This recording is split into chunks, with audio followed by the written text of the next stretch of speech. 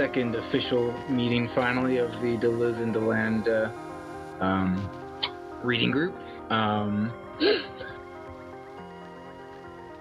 Yeah, message me if you're having trouble unmuting yourselves, but you should all be able to right now.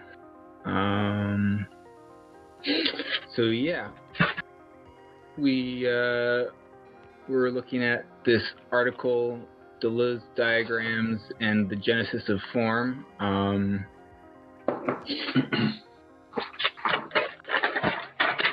So we had briefly looked at like some of the kind of thermodynamics and physicsy examples that I highlighted on this a couple weeks ago, but didn't really get too far into this whole paper before.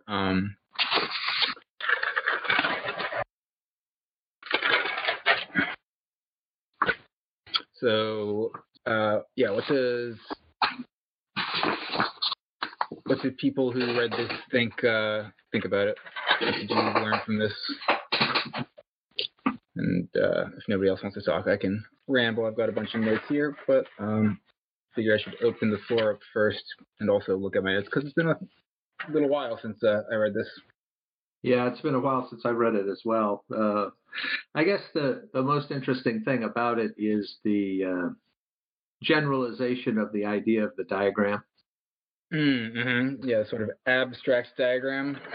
Yeah, when I think of diagrams, I think of, diagrams that I create about philosophy. I mean, specific diagrams that portray concepts and their relations to each other. And right. So actual visual, figures. Yeah, so thinking about diagrams as something that is kind of like, in a way, physical, and is in a way the different. I mean, this is just a portrayal, but the different kind of concepts jostling among each other to get some kind of organization, rather than an organization that's imposed upon it. Mm-hmm. Mm-hmm. Is I mean, that's a new thought for me.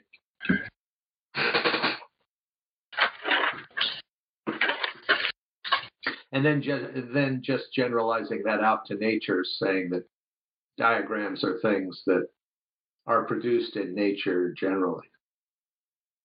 Mm-hmm.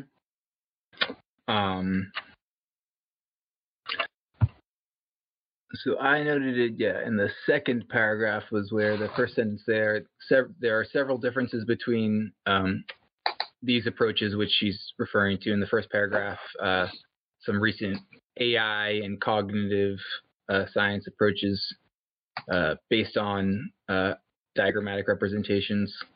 And this was writing in like the early 90s.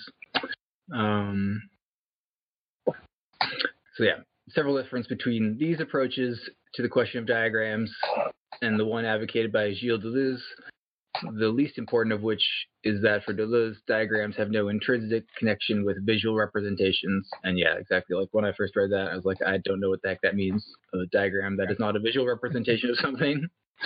So you've seen like some of the language in ontologies, right? Like OWL and stuff like this. Do you know that kind of work that people in geomatics and physics they use?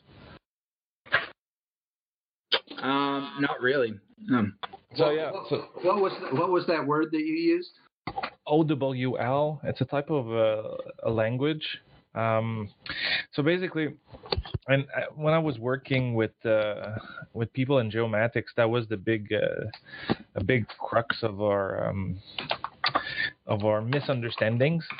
And when they were talking about ontologies, they were talking about concept mapping. So basically, they use some tools to actually place the concept in relation to other concepts.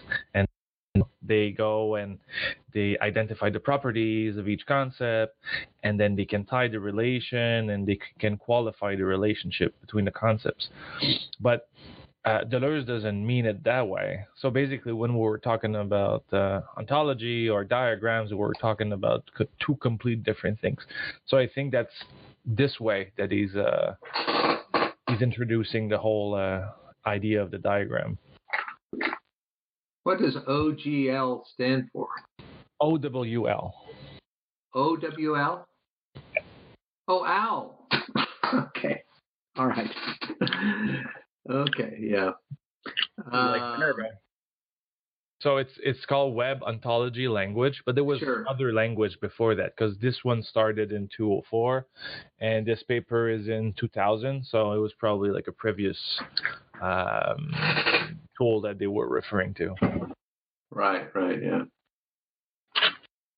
Because Yeah, it's like concept mapping. You probably use that into another project, but the diagram is not that. The diagram is not this kind of transcendent representation that can be visualized. It's something that is more contingent, situational, that concepts and things are connected and are connecting themselves to one another, and they have emergent properties because of that.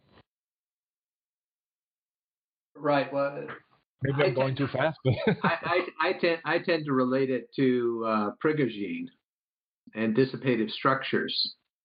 And so Prigogine just, it's this whole thing of negative entropy, where he studied different kinds of chemical reactions that produce order autonomously as self-organizing. And so if you think of the diagrams as being that order that's being produced in a self-organizing way, one of the interesting things about that is that in Prigogine dissipative structure, the basic schema is that there's a boundary with the environment, and the dissipative structure is turning the environment into itself. And as it does that, it imposes order on it. But then there's the question of where does that order come from? And it's almost as if there's a singularity at the heart of the dissipative structure, and the order is flowing in from that singularity. So if we take this, for example, to make sure we all understand, the pre-given is not the environment. The environment is the result of this assemblage of matters. So because the way we see it, we see, the template before the things. But I think that using this example, the things and the diagram are there previously to the overall organization, or the template. The template would be given, after. But they themselves are going to have some history, right? And be formed through some process. Because it's an ongoing thing, so. Mm-hmm. So I think we're having some semantic difficulties. So when you say given to the environment, the environment that I would relate that to is internal to the dissipative structure. Okay, yes, in that manner, yes, because what I was saying is that, we always have the idea of an environment as something that is already organized or already there. Right. Yeah, the idea of a dissipative structure requires a sort of reservoir for things to dissipate into that we are kind of counting as the ground, that we can't tell the difference when, absorbs another quanta of energy or something. Yeah. So yeah, it's a little bit like room cleaning that we need to do at the beginning to understand fully what they meant. So yeah, I must admit I'm kind of fascinated by this idea of the dissipative structure, the way Prigogine portrays it, because there's there's his theory, and then there's trying to understand what's happening. And I think the way to maybe tie it in here is that dissipative structure arises because it solves some problem, right? Yeah. It solves some problem of the way that energy is going to flow through a system given a particular initial preparation or something like that. But see, like in that sentence that you read, to me, this is like the key point in Prigogine, but Prigogine doesn't talk about it directly, which is that the diagram is the invisible ordering template or paradigm Mm-hmm. that is like flowing in from a singularity in the middle of it, in the middle of the dissipative structure, and organizing within the dissipative structure as it expands and transforms its environment into itself. There's like in a dissipative structure, there's a constant flow of order into that system that is the negative entropy. And it's a very specific kind of order. And I'd just like to mention that in Chinese philosophy, there is a concept exactly like this, which is called Li. And Li is like has two meanings. One is pattern, and the other is the principle upon which that pattern is made, which is invisible. And so I when you read that sentence about diagrams being invisible, it seems like what they're talking about is something like that principle, which is the basis of the order that then becomes this pattern that is growing and replicated within the dissipative structure. Kind of like how Einstein said that thermodynamics was perhaps the most secure of all the physical sciences in terms of its universal applicability. It's sort of this kind of immanent structure that just emerges from nature. Yeah, and then what they were having a hard time with was figuring out, well, where does life come from in an organization where thermodynamics is the rule? Mm-hmm. And then Prigogine came up with the idea that, even though entropy is maintained globally, that in a far from equilibrium system, you can get these local pockets of ordering. Mm-hmm. And it doesn't violate the thermodynamic laws, but it allows for. And then he found and not only does it not violate the thermodynamic laws, it shows us how we can get this kind of structure. Well, exactly, this multiplicity of structures and flows between them that are kind of self-organizing. In a way, we're talking about kind of the heart of Anti-Oedipus here, because remember that in Anti-Oedipus there was this statement that desire upwells in the midst of the desiring machines. Mm-hmm. And so this is kind of like that desire upwelling.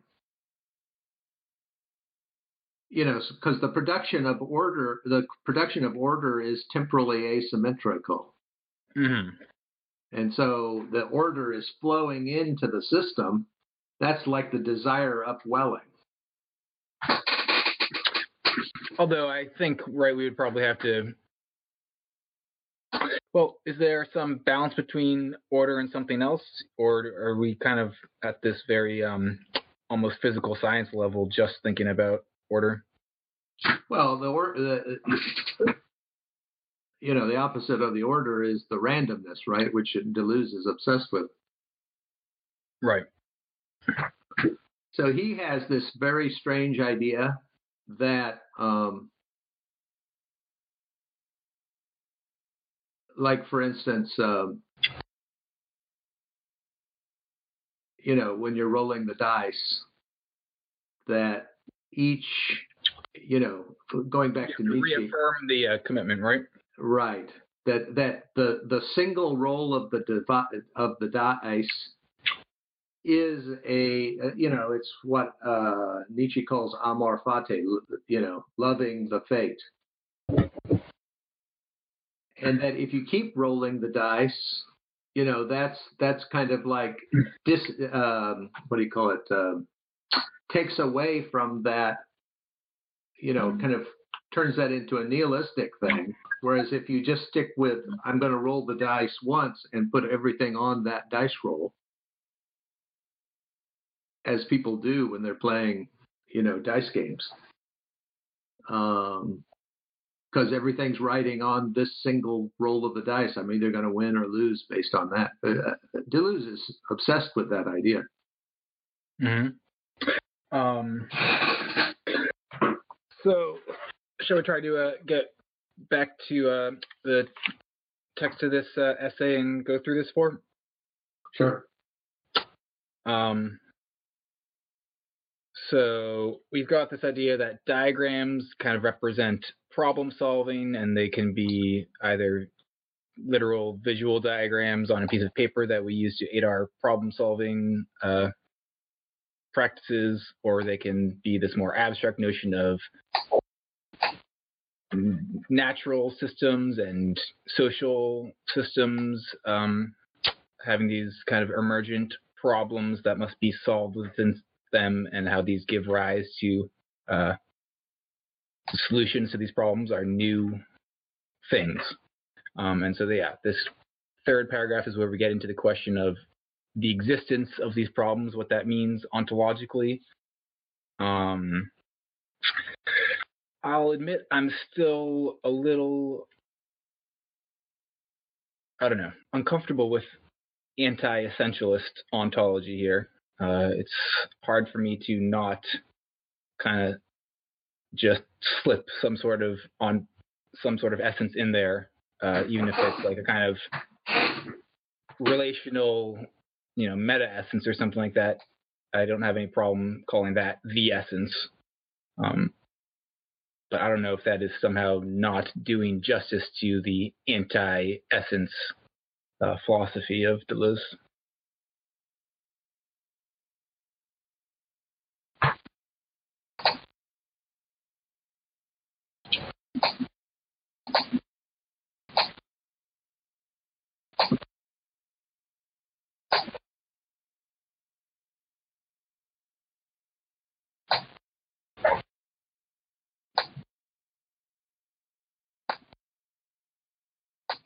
I think this is going back to the key point that Deleuze makes in Difference and Repetition, is the relationship between representation and non-representational. Because he's kind of saying that the essence of these diagrams are non-representational, but then they result in representations. Kind of like the Lie as principle turning into the Lie as pattern, and that's where the that's kind of, I think, related to Deleuze and Guattari's process of production and the recording falling back onto that process, right? Yeah, I think so, because when you think about it,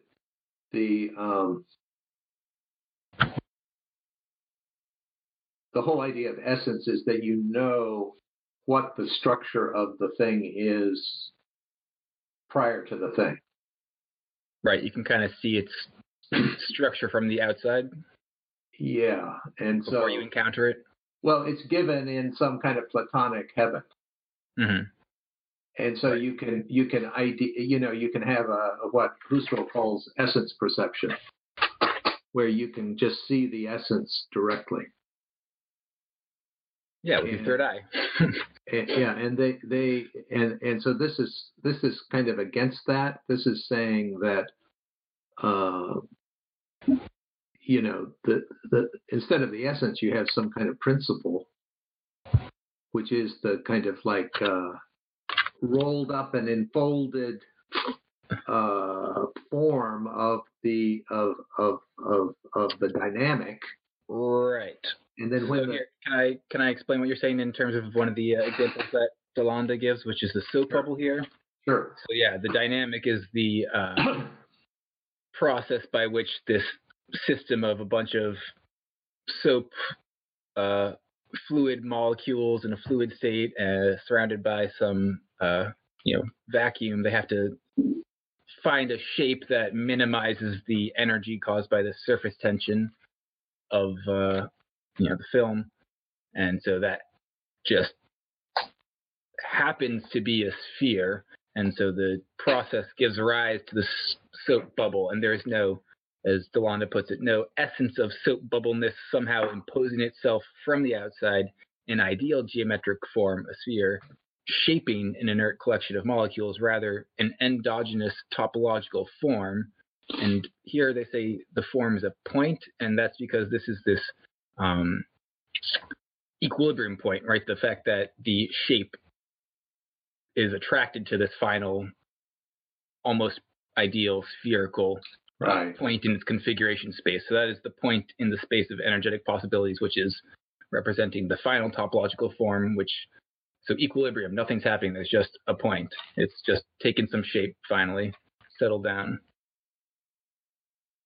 Yeah, that's what I was calling the singularity, that point. Yeah, right, exactly. So you can kind of think of it as there's this enfolded, dynamic relationship between possibilities, and then somehow in the dynamic of the dissipative structure unfolding, that causes that unfolding of the order that's replicated in the dissipative structure. Right. And there's no essence. And that's a really hard thing, because the whole history of philosophy is built around the idea that there's essences.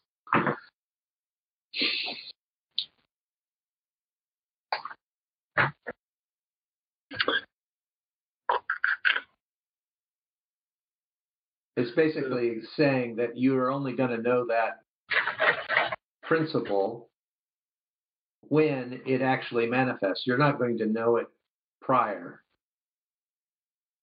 to the manifestation. Yeah. So, speaking of things like prior, in the kind of middle of the second column there's the reference to Bergson.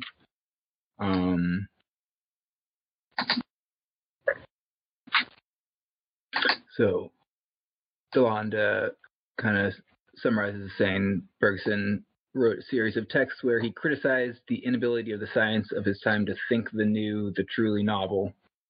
And one of the issues that Bergson saw was this mechanical linear view of causality and time. So I haven't read Bergson yet. Do you, Kent or Jan, have anything relevant about Bergson to add here? Off the bat like this, no. No. So Bergson came up with the idea of the virtual. Mm-hmm.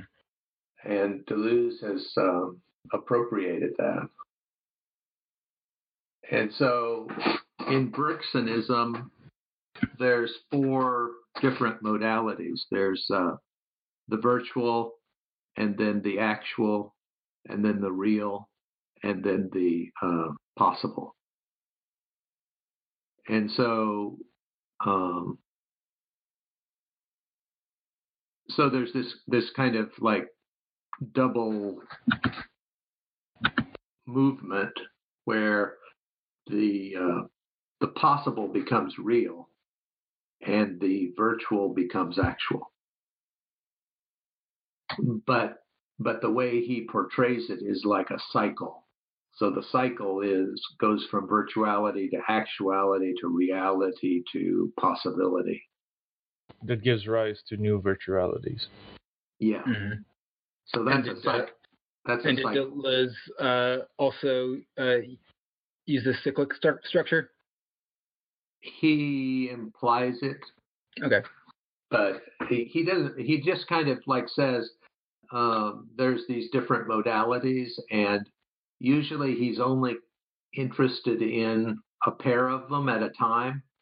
So you'll notice in his books that he'll talk about like reality and possibility, or he'll talk about virtuality and actuality, or he'll talk about actuality and reality. You know, he doesn't really, you know, even though he presents it as, well, there's these four modes and they can, I think I'm reading into the idea of it being cyclical. Okay. But May I pose a... this Yeah. the enfolded principle is virtuality, is in the virtuality space. May I pose a question to Yeah, you guys, please, or is this more structured? Nope. May This I is totally use this freeform. for- Go ahead. Okay. Yeah. So I haven't read Bergson, but I have a close friend who does read a lot of him, and I've found some resonance between his idea of the virtual and this book I'm reading by Ilya Prigogine, who Delanda also brings up. Are you guys familiar with Ilya Prigogine? Yeah. Yeah, like this idea of the thermodynamic system of the universe as opposed to the mechanical. So it's kind of like this counter argument for like the determinism of like materialism, because it's kind of like a specter haunting materialism, is that it's seen as a very deterministic system. Yeah. So first of all, which Prigogine book are you talking about? Is this The End of Uncertainty or Order Out of Chaos? It's the only Prigogine book that I've read. Oh, Prigogine and Stengers. Yeah, gotcha. Yes. Is there some resonance there, or am I going off on the wrong path here? No, I think you're right. I think that's kind of what we're saying, is that like the thermodynamics, these sort of immanent and universal emergent behaviors of matter, these are the virtualities, the potentialities that always are existing, sort of what's the phrase he uses, that the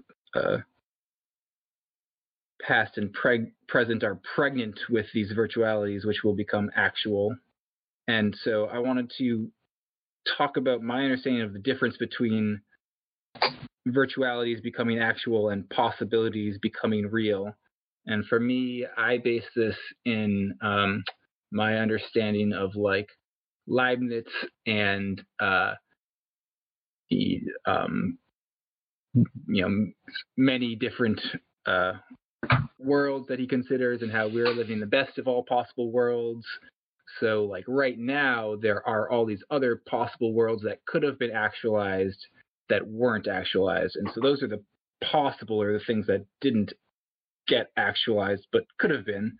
And sometimes we don't know exactly which was actualized and which wasn't, so we do have to consider the possibilities. We don't have a certainty. Does that ring true with other people's understanding? I feel like there's a specific word that Deleuze and Guattari use, as well as Ilya Prigogine uses, is this idea of bifurcations of reality, where it's when it's that precise moment, like a singularity, right? Like where something happens, something actualizes. And, yeah, exactly. It's like where the bit flips from 0 to 1, for instance. Or it has to choose one of those two options, right? More likely. I just dropped in relatively recently, and I heard you guys talk for a bit. Is there a text that you guys are... Oh, yeah, we're talking about, if you go to the Deleuze and Delanda channel under the collective discussion categories, the first couple posts in there are the text that we're discussing today. All right. I'll brush up on that. Yeah.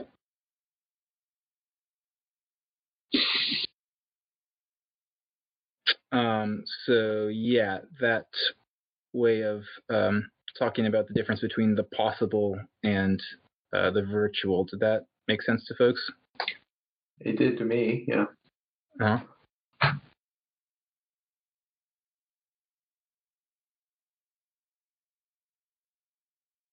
Related to this topic, I would like to ask, this is This personally, this is something that has been a bit of a stumbling block in my understanding of Delanda's interpretation of Deleuze. Is his idea of topological thinking and phase space is I can get it in concept, but I can't quite ground it into what it actually means to think topologically. Can somebody speak a bit about that? I can, try to explain what I understand, although if you had a particular example of a thing he says that you don't understand, that could be helpful too. But well, I think as we go through the text, we're going to be talking about that. Yeah. So Cactus. I'm sorry if I'm distracting you guys. No, it's cool. We've only talked about it once so far, so it'd be a good point to review this right now, which is that like the fact that when you have emergence and when you have universal behaviors, right? These are phenomena that you see emerging in many different systems that are similar in some ways, but not the same. So there has to be some principle that kind of filters all these different possibilities and says, oh, we can't tell the difference between these anymore. They've all given rise to this same final structure, that there's a sort of equivalence of all those things. And that's where you get topology coming in. It's not their exact size that matters. It's not how, it's not the exact size. It's not the exact rigid structure. It's the shape of it. It doesn't matter whether it's a square or a triangle or a circle. It's the fact that it's all one line connecting back up to itself that matters. This is related to the non-Euclidean geometry that he talks about in his book, right? This is I believe it's a chapter called the cartography. It was the second to the last chapter, I believe, of his book. Are you talking about Delanda's book? Yes, Delanda's book on Deleuze. Okay, so yeah, we are just starting that. We've only read the introduction so far. Oh, I see. Yeah. Don't let me distract you guys. Just tell me if I'm speaking out of turn or anything. Well, just to mention what topology is.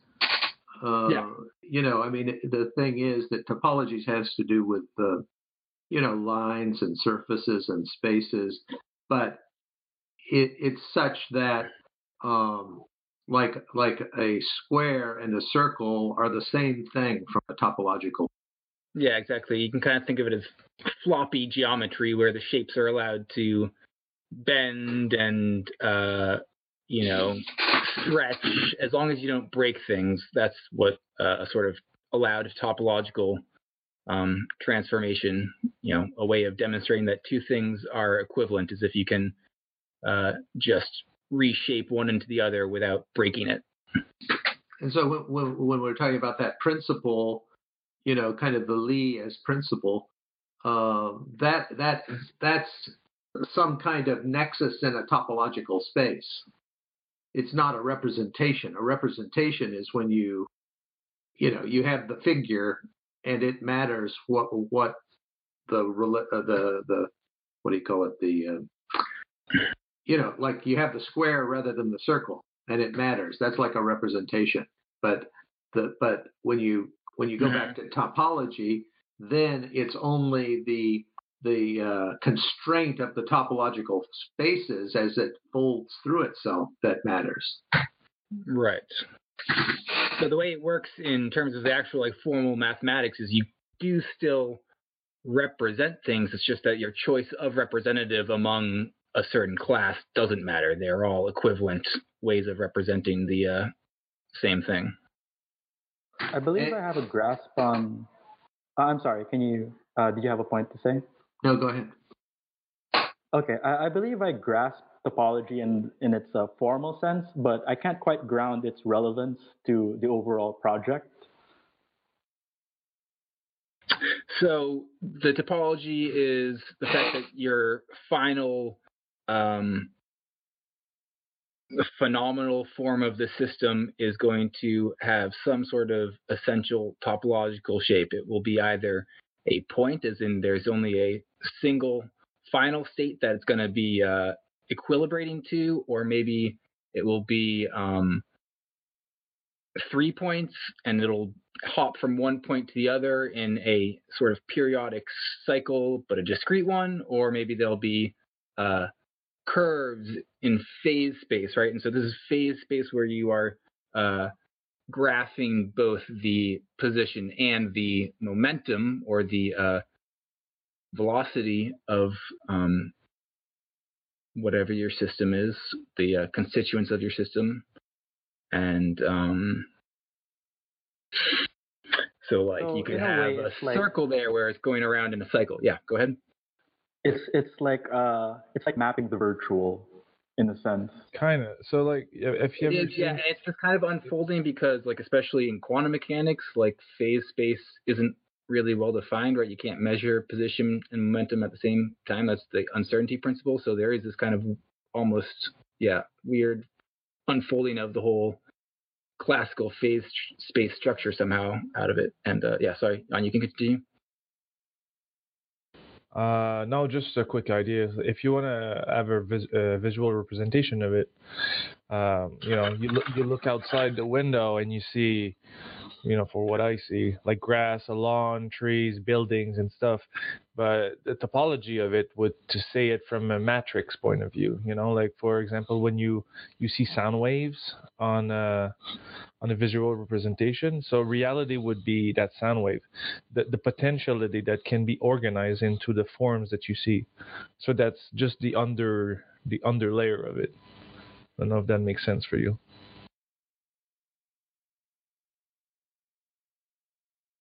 All right. I'm trying to digest that.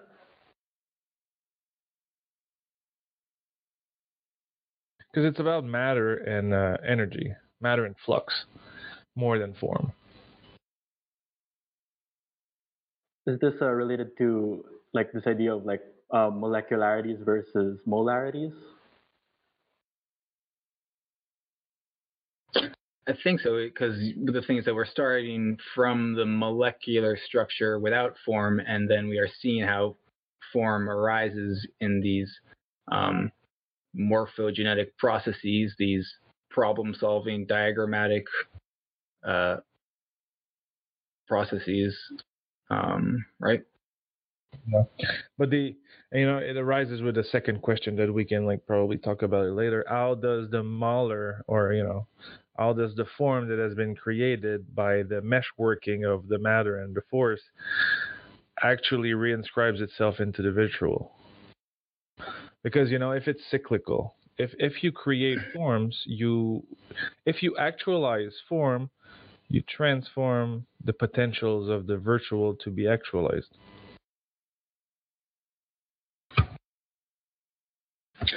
I mean, I'm not sure if this is exactly the same as what you're saying, but to me, sort of similar, if not the same thing, is the question of,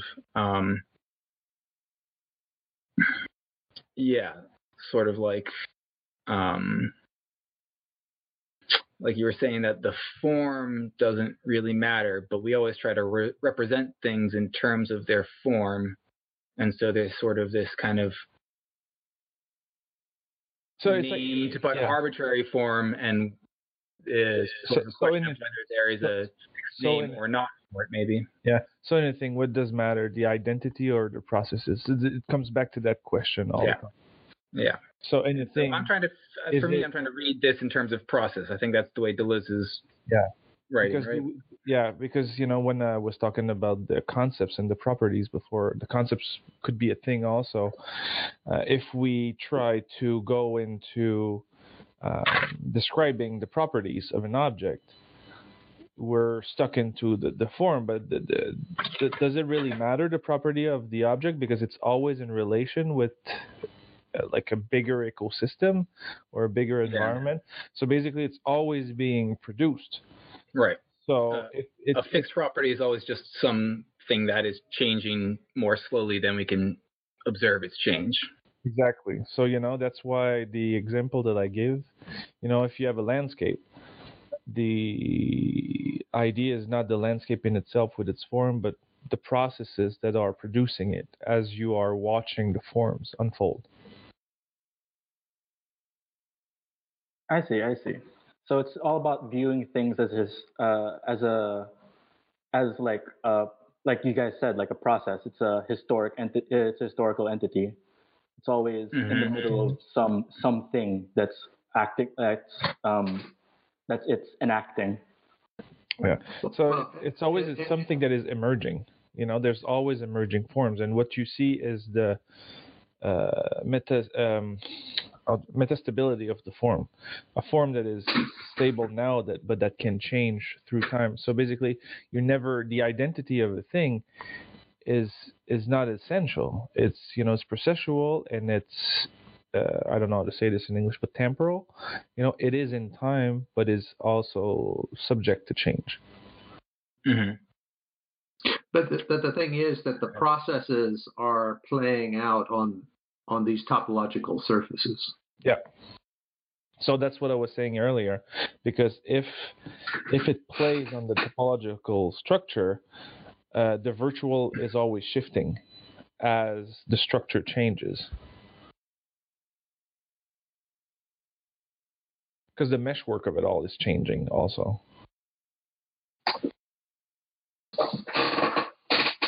Don't know if I reduce stuff too much, so you can correct me as okay. I very much appreciate all of your efforts to try to elucidate this topic for me. So I have a way of thinking about this that I just like to, it might make it clearer, might make it less clear, but let me just say it, and then there's different kinds of mathematics that we can associate with these different modes, and so like for instance, actuality is like probability, and the real is like determinant, in the sense that calculus is determinant, and then possibilities are like fuzzy logic, fuzzy sets. And the virtual is like propensities, and so I don't know if you're aware of this, but so it kind of goes, determinant like in calculus, and then probabilistic, that's actuality, right? And then fuzzy. So this is something that I've thought about. Are you going through like a kind of series of negations here? Well, no. What I'm trying to do is say there are different kinds of math that exemplify the properties of these different modes. Gotcha.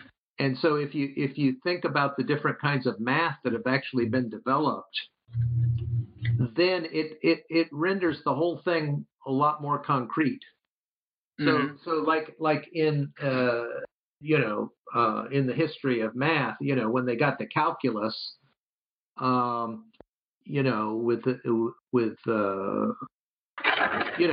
could say exactly what the path was that the arrow was taking from the bow to the target. That there's an ideal limit that is the determinate path. Right. But then when you're shooting arrows, with archery, what you're really trying to do is to cluster the arrows hitting the target. And so even if you're not hitting the bullseye, you try to cluster those arrows as much as possible. But the arrows actually hitting the target, that is probabilistic. It's not following the ideal path that would be determined by the limit in calculus. There is some dispersion of the actualities, and you can only know that after the arrows have hit the target. Yeah, I think it's like super interesting the way that this more realistic understanding of the processes of nature emerged not really cohesively at all, but very piecemeal out of both thermodynamics and mechanics. Right. But also but what I'm saying is also in mathematics, people have right. And these different theories have different mathematical structures that they rely on. Yeah. So just let me complete the idea, which is that when you're shooting at the target, you have in mind the idea that there's an ideal path from your bow to the bullseye. You could call that a desire, maybe? Well, I mean, I don't know. I mean, I'm just talking about the math right now. Okay. So there's this ideal path, but when you actually shoot the arrows, they are when the arrows hit the target, those are actualities. Those actual arrows hit the target in specific places, and they're dispersed in a pattern across the target. Some of them missing the target completely. Then so that's the probabilistic part, right? And then there's the fuzzy part, right? The difference between probabilities and fuzzy is that it's across multiple universes. The pattern is kind of like smeared across multiple universes rather than just being in one universe. And then there's a guy named Watanabe who developed something called propensity theory, which is different from fuzzy math, and that Zeta came up with. And Watanabe's propensity theory says that there's some internal propensities happening that is causing the dispersion of the actualities. Yeah. So what is the difference between like fuzzy logic and probabilistic logic? Is that like in probabilistic logic, we are taking all these multiple worlds and then assigning like a number to each of them and adding them up? So we're giving it this like linear structure, and we're not assuming that in the purely fuzzy formalism or something? Well, the way I understand it is that so fuzzy is related to possibilities, right? Right. So you've got all these possible worlds, and like in the probabilistic framework, you've got all these different possible outcomes, and you only have a probability distribution over them. But what makes it probability versus fuzzy is my question. Well, okay. So the way I understand it is that the probabilities, the actualities that occur are occurring in this world, but there are all these other possible worlds, and so the fuzzy. I think we're kind of getting into like the difference between frequentist and Bayesian interpretations of probability here. The Bayesian is within the world. It's talking about like our beliefs about what's going to happen, whereas the frequentist is like what things actually happen at different rates. So sorry to interrupt, but Freen has asked a question a little while ago. Thanks. Asking, can we touch up Delanda's definition of emergence? And I think that if we dwell on that concept at this moment, we will find a way to solve our problem. So, first of all, where does Delanda define emergence in this text? Or do we want to jump to the book now? Is that better defined there? In the intro, he says emergence at page 34, but it's, just cited like that, so I don't know if it's in the book or not. Is this in the book or the article? Oh, no, the article ends on page 34-ish or whatever. Yeah, so it's probably more in the book, I would say. Let me scan it. 82 in the book, I think. Emergence of order. I've got way too many PDFs.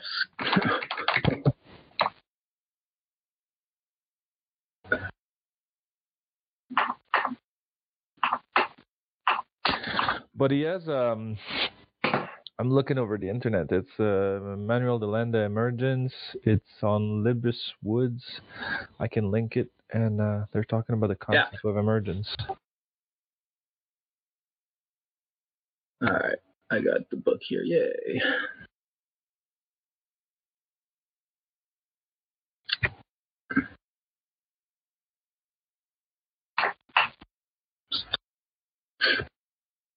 So yeah, how are we defining emergence here? I mean, we've been kind of talking about it. We've been talking about how these problematic structures, these abstract and concrete diagrams, are describing processes of emergent formation, right? Mm-hmm. And I guess the thing here is to define that word emergent that I just used.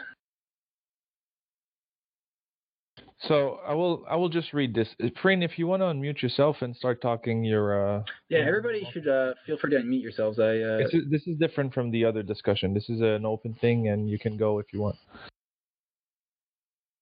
So in this text here, they say the origin of the modern concept of emergence can be traced to the middle 19th century, when realist philosophers first began pondering the similarities between causality in the fields of physics and chemistry.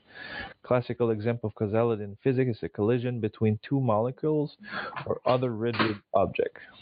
Even in the case of several colliding molecules, the overall effect is a simple addition. If, for example, one molecule is hit by a second one in one direction and by a third one in a different direction, the composite effect will be the same as the sum of the two separate effects. The first molecule will end up in the same final position if the others two it simultaneously, or if one collision happens before the other. In short, in these causal interactions, there are no surprises. Nothing is produced over and above what is already there. But when two molecules interact chemically, an entire new entity may emerge, as when hydrogen and oxygen interact to form water. Water has properties that are not possessed by its component parts. Oxygen and hydrogen are gases at room temperature, while water is liquid. And he goes on with that example. So and then I'll let you go, and I'll find something more that we can work on into this, because to me it's a really tricky point, because what emergence is trying to get at is where the qualitative change occurs, right? Yeah, I think so.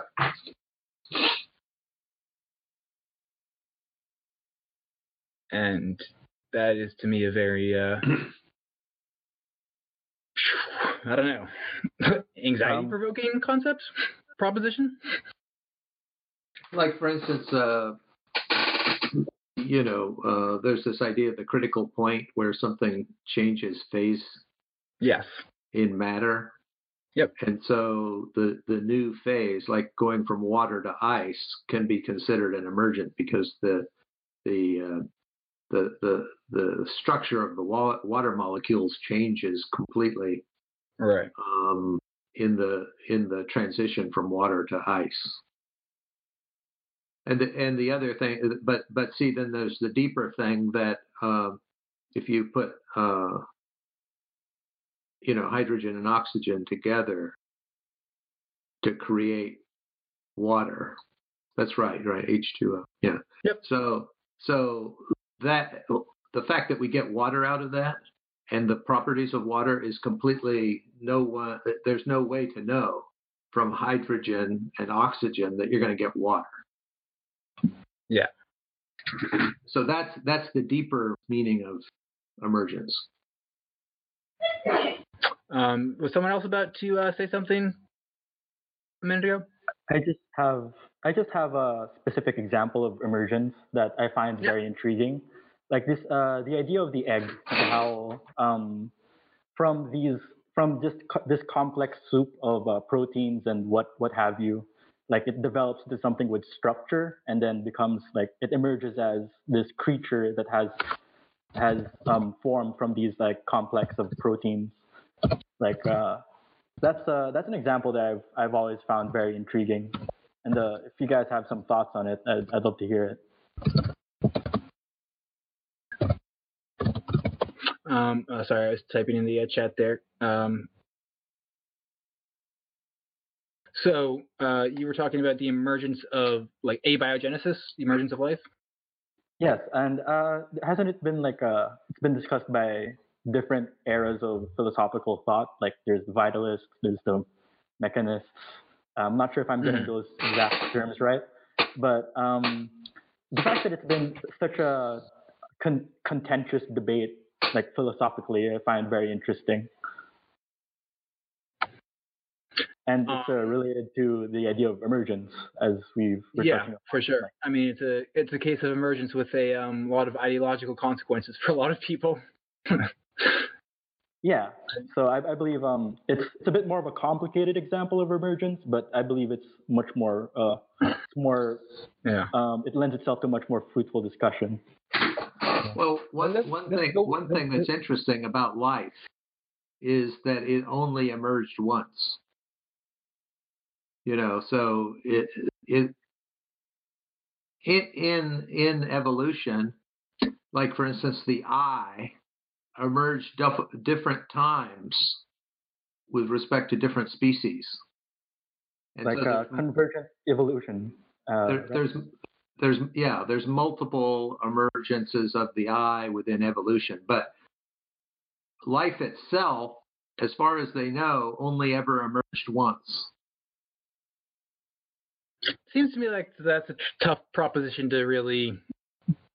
I mean, yeah.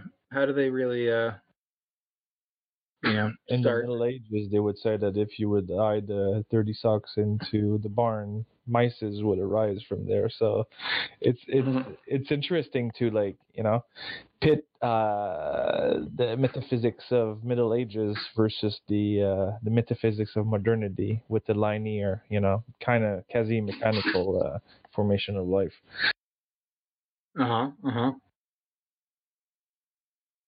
Although the thing is that we are almost now, I don't know, kind of just not doing too much new in the way we understand some things. We're just kind of claiming that our metaphysics doesn't have a hole in it, the way we used to patch it up with like angels on pinheads and stuff. See, it's interesting that it's kind of like there's things that emerge multiple times, and then there's things that emerge only once. So, like for instance, the Big Bang is an example. You know, I mean, we don't know if there's other Big Bangs in the multiverse, but we only know of one. Right. And then you've got the whole universe, and we don't know what's going on everywhere else. People kind of assume there must be life. That's the thing so this is actually getting at the same trouble I was having with how we could know that like life only emerged once. It seems to me like we don't have the proper recordings to know what happened. Like the Big Bang kind of erased everything. Unless you. So like Roger Penrose thinks you might be able to see some like structures of like the pre-Big Bang in the Big Bang, but most other people don't think that. It's kind of thought to be like a sort of, a reset button if there was even something going on before then, right? And I think the same thing is kind of, for me, seems to me like that's the problem with the emergence of life, is we don't have the record of like maybe it did happen multiple times and could have gotten, the records of that got erased. Well, that's one of the reasons that, we're so interested in exploring the solar system, is that, what we're hoping is we're going to find some other kind of life out there somewhere. And then we would know that it's really interesting. If you like read these people's theories, they make it sound really plausible that there's like life living in like spherical vesicle form in the gas clouds of Venus or whatever. They've really thought about this stuff and thought about how it's plausible. Yeah. So, but I think an interesting thing to think about is what's the difference between the things that we knew only appeared once and the things that we appeared multiple times. So, like for instance, language. Did language appear just once, or did it appear multiple times? Like for instance, the Neanderthals, did they speak, for instance? I mean, I think we know now the answer to that question, that language has appeared in multiple species even, right? Dolphins, for instance. To a different intensity. Yeah. Are you talking about and in a different register, right? What are the different species you're talking I was thinking of like dolphins communicating through sound waves in the they make these like sound cones to communicate. Yeah. No, I mean if we could understand that as language, that would be amazing. Our comrades in the sea. Have you read Brin? David, I think his name's David Brin, science fiction about the dolphins. No, I haven't.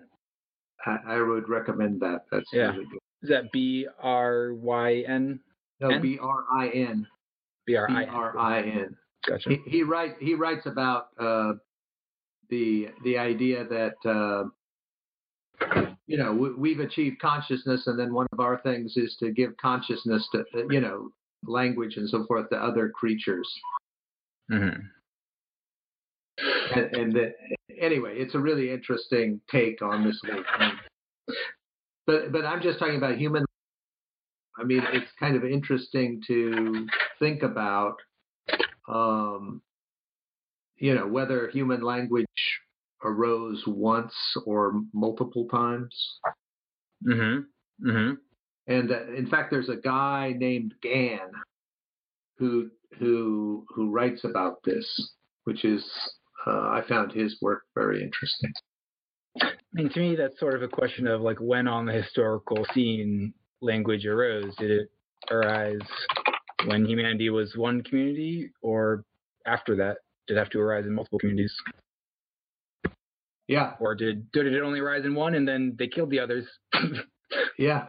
That's probably what happened. If we're being honest, that's probably what humans did. Well, I would suggest something. Let's go back to the idea or the reality of the egg that structures itself into a bird, a chicken, or a dinosaur, or whatever, because it gives rise to different forms. Right. But from a Deleuzian perspective, but also from the language. Dinosaur, that's great. Okay, sorry. Yeah, but we can talk about dinosaurs. It's fine. Yeah. But from a Deleuzian perspective, saying, we've read the text the other day about Plato, and how Plato was saying that it was, the primordial entity was the idea, and there was copies of the idea that were being materialized. Mm-hmm. So how do we approach the egg? Because one way would to say that there's the idea of the bird that will emerge from the egg. So basically, it's the ideal form that is being, I would say façonné. It's like crafted. It's like crafted within the egg to become a chicken. So basically, the chicken. I think I have an answer to that question actually of how to approach it. Yeah. Okay. Just let me finish with this to give the explanation. Yeah. So the chicken or the dinosaur would be the copy of the ideal template. So it gives rise to this.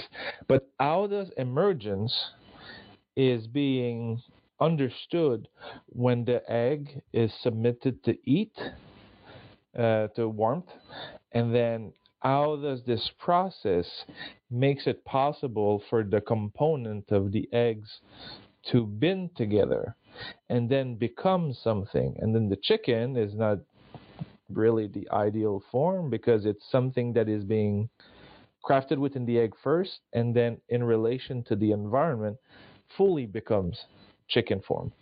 Yeah. Well, it's also certainly not ideal in the Platonic sense because it will not. It's not eternal, right? It's going to die, and that's exactly what it has to reproduce. And it doesn't give the perfect chicken, so. Yeah. And right, each. But I think this is a good situation to think about those two different kind of theories, from the idealist perspective, from the more eminent of those. Yeah. So maybe we can also bring in the sort of different kind of types of processes that Delanda talks about here, like the sorting and cementing and sedimentation processes. Do you think that'll help us understand this? You mean double articulation? Yeah. Yeah, I definitely think it's pertinent here, especially when you consider like with our understanding of like modern biology, right? Like we have this idea of proteins and DNA. DNA like is the common metaphor that we use is like DNA is the blueprint for life, right? And this idea of blueprint in something so abstract, like just strands and strands of protein creating these complex entities. How do we understand that from like how Delander interprets Deleuze? I mean, to me, I think it's the difference between the blueprint as a literal concrete visual diagram and then the actual immanent abstract diagram of the entire social process of like forming the building.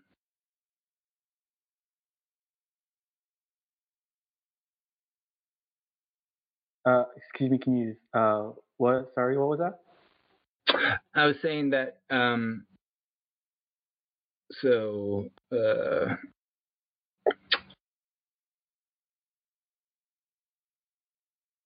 basically the I was trying to explain my understanding of how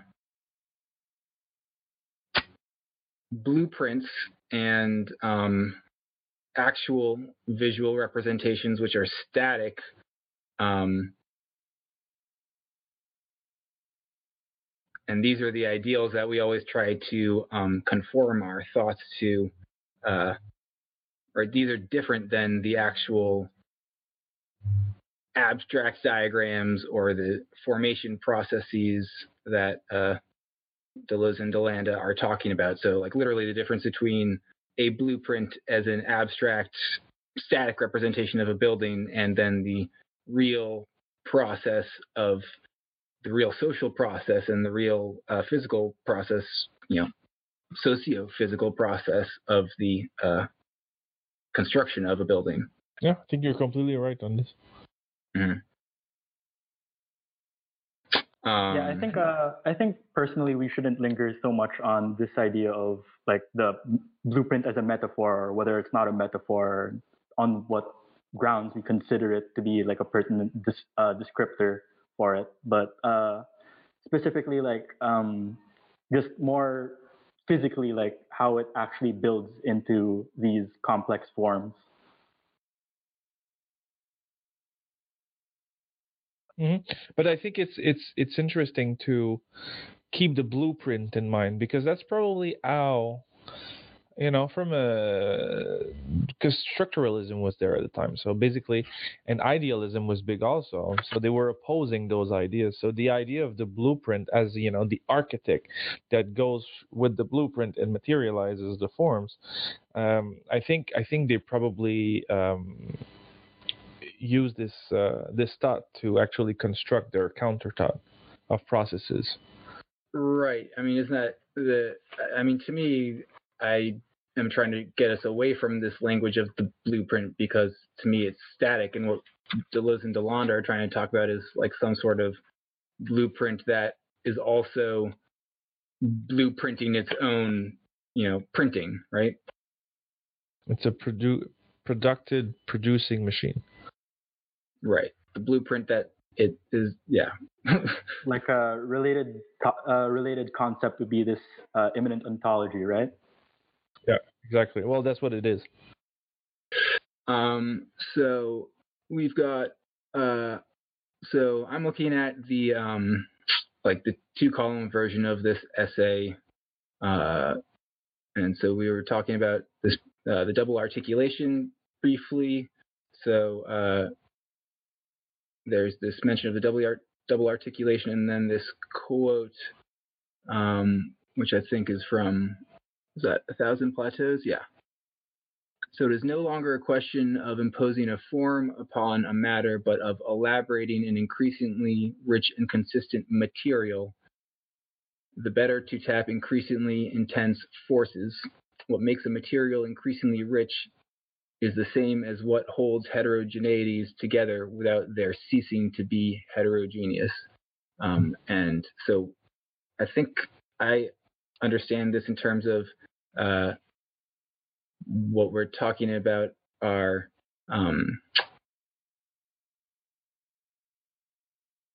intense forces are So we've got intensities are sort of kind of like, well, there's both quantities and qualities that are intense. They're like the things that are in the bodies that are part of how we describe the entire body, not part of any individual sub body, right? It's like the temperature of the whole body is the same. There's only one temperature number. It's not like the temperature of each piece. It's kind of like I think it's like this distinction between intensive and extensive forces, right? Intensive and extensive. Yes. Yeah. And so that's what makes things heterogeneous, is because the intensities are going to be different in different bodies, and the differences in these intensities are the forces that drive the flows. The difference is the force, and it causes the flow or drives it.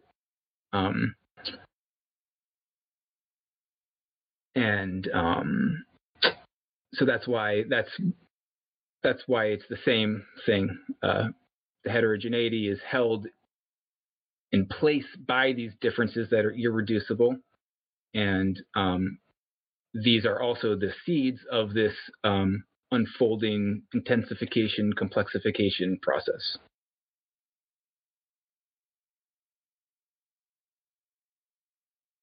Does that make sense? Yeah. So I'm just gathering my thoughts here. Hold on a second. So then they do some let's see.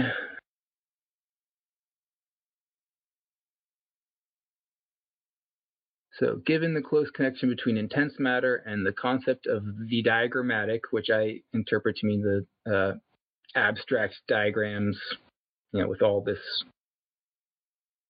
actual and virtual stuff inside of it.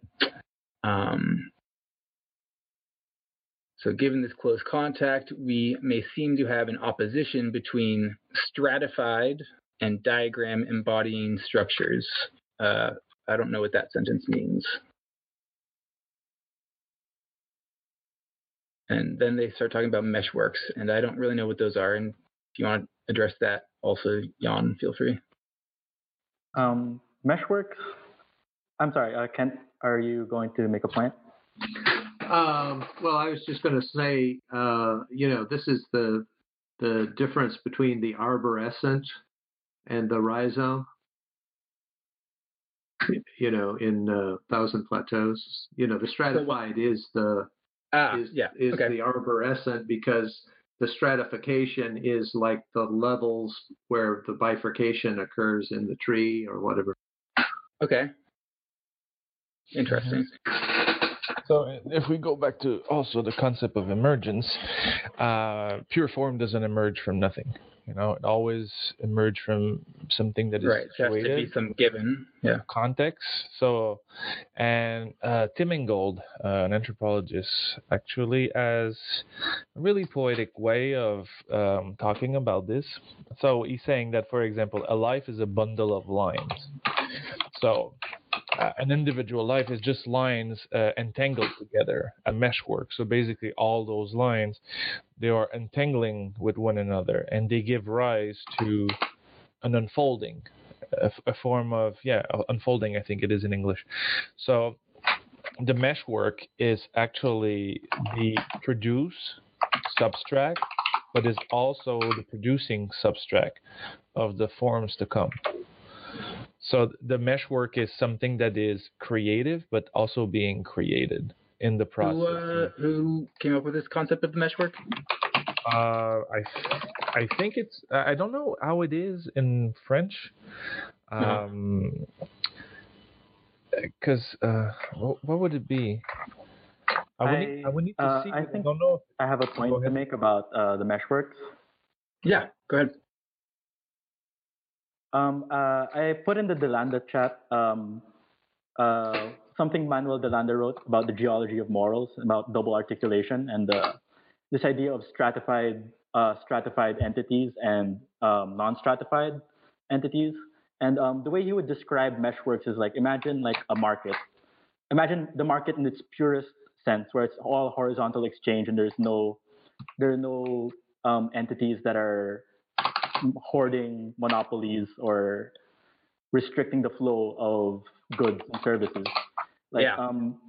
Like he considers that as a type of meshwork because it's a horizontal, it's a place where horizontal exchange happens, and so it's contrasted with this idea of more stratified entities, like something like the state or like a governmental system, right? Where instead of horizontal exchanges, you're having like these vertical integrations. Okay, I see. Okay, that makes a lot more sense to me now. So diagram embodying structures are always within a single plane, right? Yeah, I believe so. And this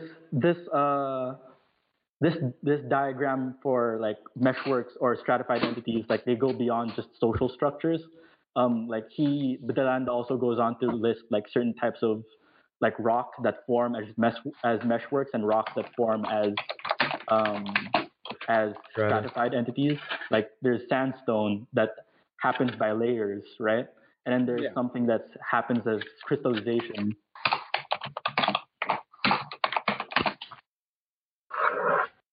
I think I understand this double articulation now. So it's this difference between the stratifying and the diagrammatic thingy, bringing things back to the plane of consistency processes. So first you stratify and see the different levels, and then you have to bring things back to a single diagrammatic plane. I think that's the double articulation here. Does that make sense? For me, I like to view like this idea of double articulation as a move from the molecular to the molar, then back to the molecular. Like this idea that we have like the hylomorphic model where it's form and substance, and then there's the hylozoic model where it's I'm sorry if this is not something relevant. No, we've talked about a lot of these things. We've talked about these things on the channel, and I think it's good to. And I think it's perfectly relevant because now we have Delanda going back to Deleuze, and when Deleuze are talking about this, they're referring to Simondon, and how Simondon was using metallurgy, for example, the composition of metal, to criticize allomorphism. So everything is related. I just have to say, metallurgy is like super interesting. Like all the ridiculous different numbers of like phases of alloys it's cool stuff. So that being said, you can go. On hylozoic. Yeah. I was just saying like double articulation for me is a move from the molecular to the molar, and then from the molar it becomes molecular again. In that it's always a process of like different nested sets of becoming. I think we're saying the same things actually. I think we're saying the same things actually, and that's very useful for us to recognize that these are saying the same things. Is that yes, the move from the molecular to the molar is the move from the initial diagrammatic plane to the stratification, right? The molar stratifies. We sort things. We have, some either final state or final cycle or some final description of the, metastable description of the process that we achieve, and that's the molar, and then destratifying that, bringing everything back to the plane of consistency and seeing how this is all one diagram really with all these new potentialities in it is this descent back to the molecular. I would just like to try to reorient ourselves. Are we still making a point about double articulation because we're still discussing the egg and emergence, or is this leading to a different point? I was just going from the text more directly right here, trying to understand some things in the text I had trouble with. Oh, all right. But yeah, we did Which page and which get here column? from. So the fourth page and the second column. Okay. Was the quote at the top, "It is no longer a question"?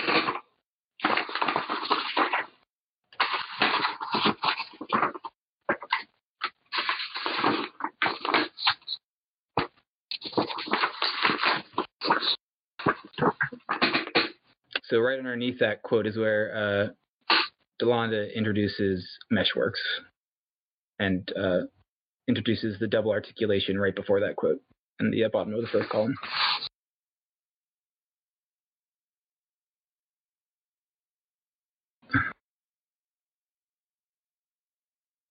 Oh, also, like, does anybody have any insight as to why this essay was published in an architecture journal? Architecture has been big onto this kind of thinking, and for example, here in my city, you would only find Deleuzian within architecture for a little while. Really interesting. Cool. Mm-hmm. My sister is an architect. I'll try to teach her about Deleuze so she can become smart and famous. Really not famous. I don't know. Like, a few people know who Frank Gehry is. So, Cactus, do you want to get back to hylomorphic versus hylozoic and how that's connected to double articulation and molar versus molecular? I think this is the point I was just making was just a point made in A Thousand Plateaus, specifically the year 10,000 BC. Okay. Geology of Morals. So just for to orient you, we are not assuming people have read A Thousand Plateaus because on the server. Yeah, I see. I was just pointing that out, as in, like, I wasn't going to go too deep into it because I think it would detract from, like, the topic at hand. Yeah. So, what I'm trying to say is, but at the same time, it's important to take Thousand Plateau into consideration because the concept of assemblage or agencement, this is where it is in its more like developed form. And DeLanda has made his whole thinking around the concept of assemblage. So the concept is not into that article, but that's the underlying perspective. So I think you're pointing directly at the right spot. So that was in 10,000... 10,000 BC on geology, the geology of morals. Okay. Cool. So the way I've read that plateau is that say we have, like, the hylomorphic model, right? It's from substance, and then it's form. Form that. Can you just explain the difference between hylomorphism and hylozoism briefly? Wait, sorry. I seem to be having a mental block as to exactly what hylozoism is. I'm sorry. Okay. You don't have to then, because you just said that earlier, and it's something that I'm still not clear on. So you're talking about hylomorphism and substance and formation. Yeah. This idea that we move from there's a double articulation, right? So it's a move from substance to form, and then from form to substance back again, and that's the double in double articulation. Where say you have where in the classical, like, hylomorphic model, like, it would just be this idea of, like, transcendent forms and then just the substances that make them up, right? Here we have this idea of, like, emergence, like we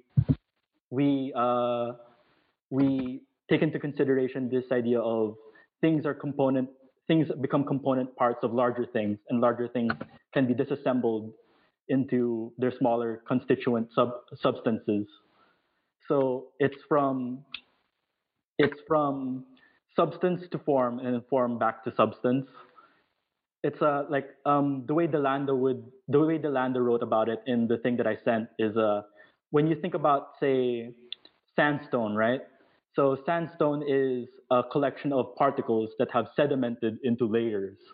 So you have the substance, which is the sand, forming the form, which is like the layer, and then that layer, which is a form, becoming substance again, which creates a larger level entity, which is something like, say, a mountain of sandstone. So it's all about like this idea of like levels of different levels of I would say existence. I'm not sure if that's really the right word to use.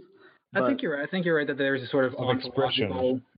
Yeah, like it's all a process. I think that's the key word here. It's all the process of things being constituted by other things. So instead of like a strict model of like there's forms for every specific discrete thing where identity takes precedence over difference, now it's difference that creates identity. Right. And I think there's a way in which not only does the double articulation proceed in the series fashion that you described, but it also applies in a simultaneous fashion where, right, you can always go from the sandstone up to the mountain or back down to the sand. And we don't really know where the ground is that you maybe can't right get underneath, if there is such a ground.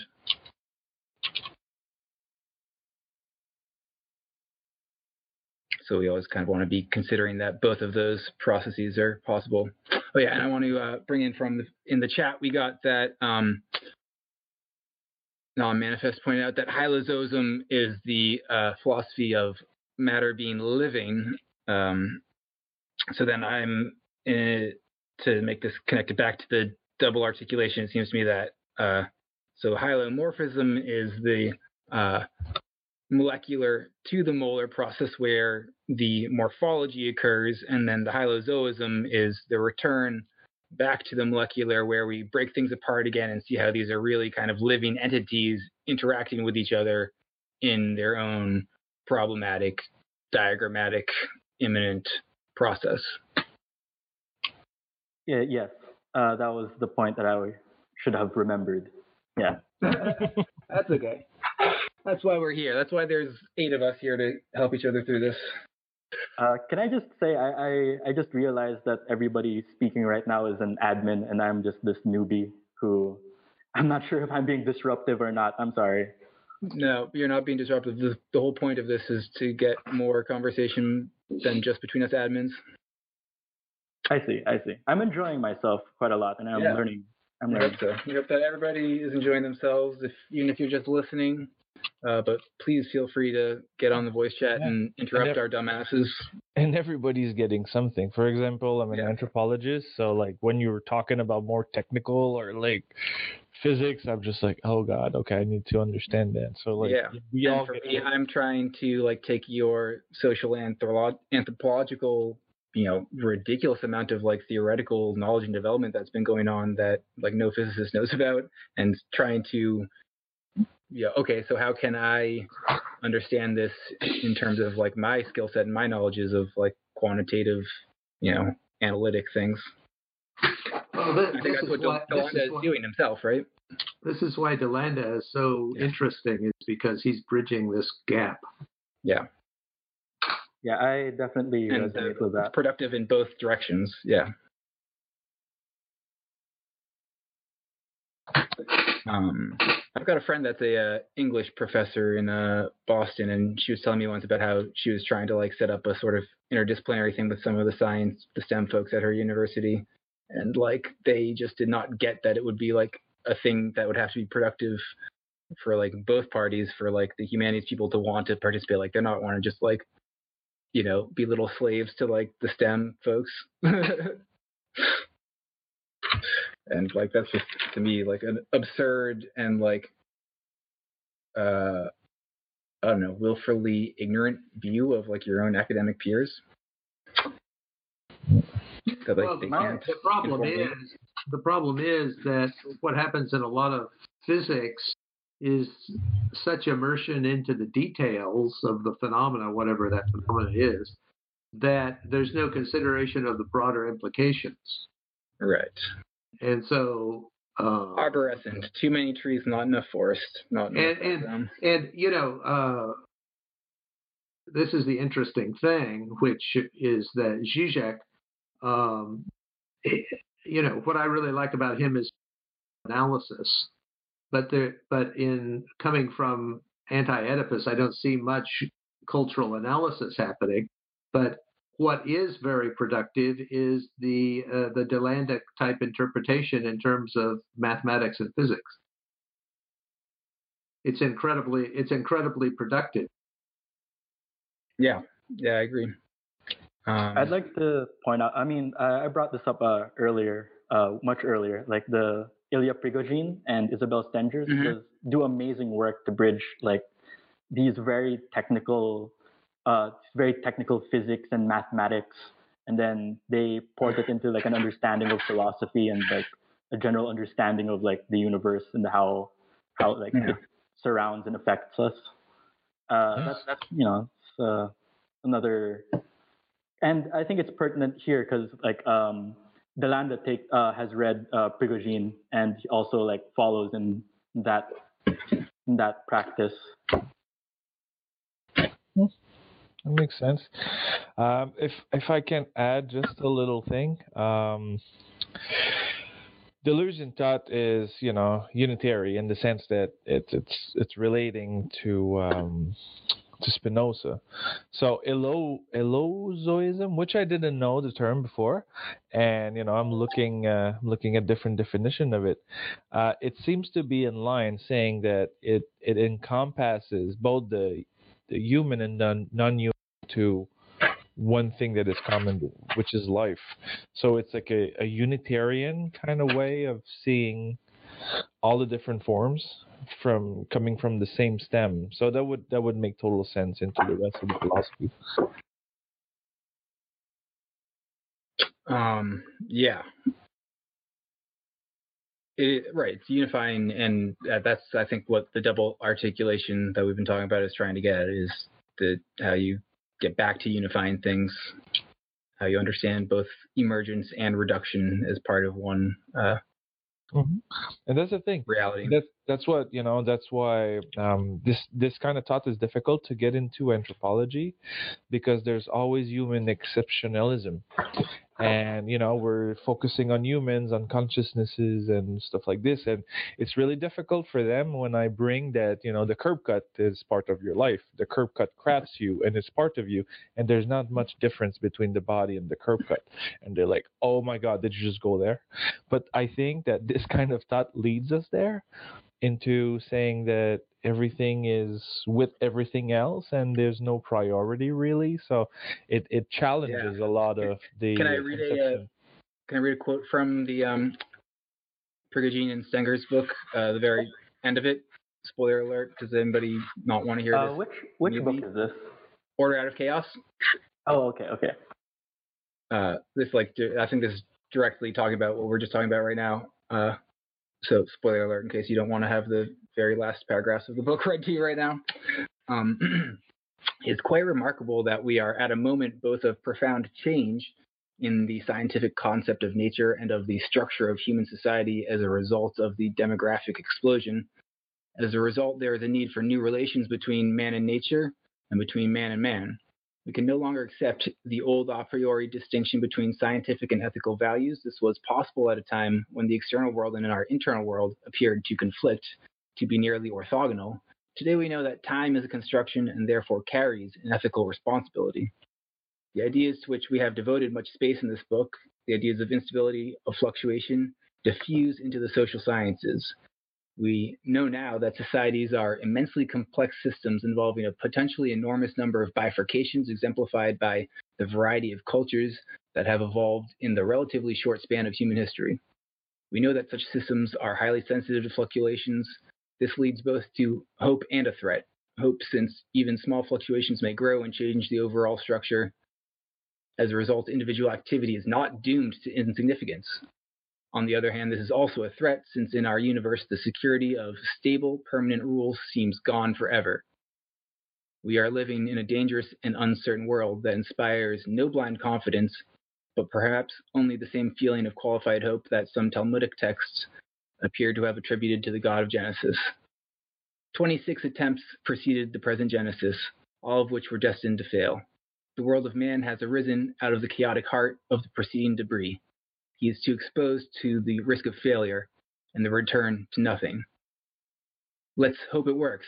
Halwe Sheyamod, exclaimed God as he created the word, and this hope, which has accompanied all the subsequent history of the world and mankind, has emphasized right from the outset that this history is branded with the mark of radical uncertainty. Mm-hmm. And this is the kind of argument that I'm making into my work, saying that there was mobility. I'm working, for the guys that don't know me, I'm working on the mobility experience of disabled people from a little delusion perspective. And what I'm saying is that the assemblage that actually renders possible the mobility of people can be challenged and is really unstable, even if it looks stable with, accessible design and universal design and all that stuff. And I was about to work on the same kind of question in New York City, and I arrived in New York at the end of February, and then just a little thing entered the assemblage called COVID-19. So this whole structure has been blown out. And so it's really interesting to have this kind of thought that says it's fragile. The assemblage are not perpetual; they can fall. Stuff will go bad, and this is quite an example of an event that changes the assemblage. I think it's really interesting to kind of tie this back to, I think, part of where we started, which was desire upwelling, like this desire of nature to find new possibilities gets realized in a virus, and now it's like, infecting the host body, upwelling. Yeah, so it's really interesting because to actually see COVID-19 into that manner, because if we go from like Hegelian form of temporality in society, saying there's the synthesis, antithesis, there's the thesis, the antithesis, and then the synthesis, and everything is linear to go to a perfect form. You can see it with an event, how it challenged that same idea that something that seems to be going somewhere can be completely disrupted and go elsewhere. The butterfly effect. I like the idea of Zizek, where he talks a little about the little piece of the real, where he says it's like a grain of sand in a machine that's a smooth running machine that brings the machine to a stop. And that's like a perfect analogy for this COVID-19, because it's a tiny little invisible thing that's smaller than a grain of sand. System to a stop. Much smaller than a grain of sand. This isn't very related to Delanda, but have you guys read any Paul Virilio? I have not yet, but I'm actually going to be reading that this week to discuss on Saturday. Ah, nice. Because I was just reading him, and then like this idea of speed, right? And then like a society that's geared towards speed doesn't know how to slow down, so it feels that slowing down is like a throttling effect, kind of like when you stop suddenly in a car and the seatbelt just, the inertia just pushes you into the seatbelt. That actually explains accelerationism to me. But it also explained the molar and the molecular, because how the intensity is being put in motion, and the motion actually gives the possibilities to come, and when you stop all the intensities, they try to find inertia, so you just crash into the dash. That's the thing with society also, like there's different intensity at work in a specific assemblage, but if you disrupt them, they will try to find an expression. And so basically they're solving their own problems, but solving their problems is not solving yours. So there's a lot of things that is happening right now, and the whole capitalist system is just a train wreck at this moment. And we're going to see the effect of it all for many Yes. What happens to a dream deferred? Does anybody know the answer? I just have just a random thought about like this entire COVID thing. It feels like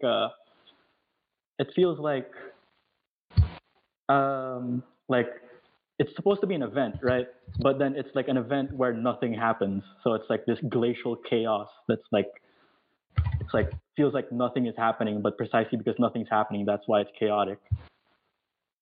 But there's a lot of things happening. It's a redirection of the flux. You know, it's the flux is changing. There's for example, I'm working on the ontologies of mobility and immobility, and how stopping people just creates, you know, it's like the grain of sand in the machine does this kind of same thing. The machine is just going haywire. People are dying everywhere. There's reconfiguration in elderly people's homes. We're trying to like redirect the flow of merchandise, create stuff into a different manner. So there's a lot of stuff that is happening right now. It's like we've, you know, we changed track for the train, but the train is still going. I see. I was mainly referring. The train is always going, right? like as like an economic model, like things are slowing down economically. But yeah, I see what you mean. Like there are still things happening, and you can't like just kind of brush those away. Yeah, I was just speaking my thoughts, but you know, I wasn't. Not asserting. But I think it's interesting to speak our thoughts, you know, because you are being formed by the system you're in. So you're being formed by a certain kind of ontology and philosophy. So basically, the thoughts that you're having are emergent from that kind of society you're in. So basically, it's interesting to challenge what seems to be innate to us with that kind of philosophy, because it's really counterintuitive. So, you know, we're like, oh, the economy is stopping. So, but just saying the economy as a thing and it is stopping, it's because we are into a linear mechanical way of thinking. So it's really interesting just to state that and try to deconstruct it from this perspective. Yeah, that makes a lot of sense. And thank you for pointing that out. So I just want to interrupt the ongoing discussion to point out that it's 3:53. I was gonna have to leave at subtract 2 hours from that for Pacific time. But anyways, I'm gonna have to leave at around the top of the hour, and we didn't get to discuss the intro to intensive science and virtual philosophy at all today. So I guess I just wanted to offer people the chance to ask questions about that right now, if they had questions on it, but we'll actually get to discuss that in full next time. And actually, maybe now's a good time to talk about what we're going to read for next time. How much do people think they can read of intensive science and virtual philosophy in a week? Yeah. I think we ought to talk about the introduction next time. That'll give me a chance to read. Yeah, no, that's what I'm saying. We'll actually talk about it next time, but if anybody had questions they want to ask to help themselves keep reading, now would be a good time to do that. But the main point of for us to talk about is how much to read for next time. And into the channel that we have for the Lambda, feel free to propose some topics or some ways that we're gonna be approaching the content. So like let's make this collective way more than it is into the other channels. So yes. I would like to experiment with that. Mm-hmm. Let's be Laborde. Yes. Doug, yeah. When will you be leaving the chat? I don't have a particular time. I just know I'll have to leave by like a little after 4, so I want to end it and get the bot closed and everything by then. I would just like to say thank you for being very accommodating. This is my first time speaking up in this DNG server, and yeah, I was trying my best not to be disruptive of anything, but I felt like I kind of got us going on a different track to where we were supposed to like follow the book. I'm sorry, I was not aware of that. Oh no, we weren't supposed to follow the book. I mean, that's just a guideline. It's not a rule. All right. I just wanted to thank like you. we were saying before about people speaking your thoughts, saying your thoughts. Like, this is a space for you to like just say things and don't think so hard about how you're saying them. Just like get it out and then work on it. That's the process you have to do. You got to fail first, and then keep failing. And eventually, people will stop noticing that you're failing, and that's all that happens. But that's another thing too, because this is something that I talked with Doug before. There's a difference between philosophy and philology. Do you want to be in here to be studying Deleuze as you're studying the Bible, or do you want to do something with Deleuze? Do you want to, be able to use those ideas to go in the world and change the world? I prefer this version. So we can work in that manner also. I think I might as well say like my preoccupation with Deleuze. It's like right now I'm actually a sociology and anthropology student, and I study I want to study like ethnomusicology, and like Deleuze's ideas of like difference and like these chaotic forces being distilled into like structuration and all that stuff. Mm-hmm. I saw a paper once written about using the concept of the rhizome to describe like the process of differentiation of genres in music. Try to find that and send you a link to that. Oh, thank you. That would be very cool. Yeah, and you can actually, see it into the assemblage theory also, and see how the music is linked to a specific ecology of social technical elements. Yes, yeah. It's like not just viewing music as a formal thing, but rather as assemblage of disparate parts coming together, and it's a happening, it's an event. Mm-hmm. Alternalities are just a bunch of stuff hanging out together. I'm sorry if I'll be treading this is old ground and we're not treading anything. No, go ahead. Stop apologizing. Okay. Request. Stop apologizing. I would like to ask you guys what all of your preoccupations with Deleuze are. Like, why are you in the server? Just so if you guys already know each other, you guys are probably this is just so I get an idea of what you guys are into, because I'd like to know you guys. Okay, shut up. Let us talk. All right. Let's answer your question, man. Stop apologizing. My preoccupation is I'm coming from. I'm a grad student in physics right now, finishing up my PhD, and I've spent the last 2 years or so trying to wrap my head around what metaphysics is. And I've made my way to Deleuze and Guattari, and to me it speaks to me on a scientific, meta-scientific, political level, and just resonates, and actually states things that I've tried to think in a much clearer way, and then takes them to the next end steps. In terms of science as a social institution, have you read anything about nomadology?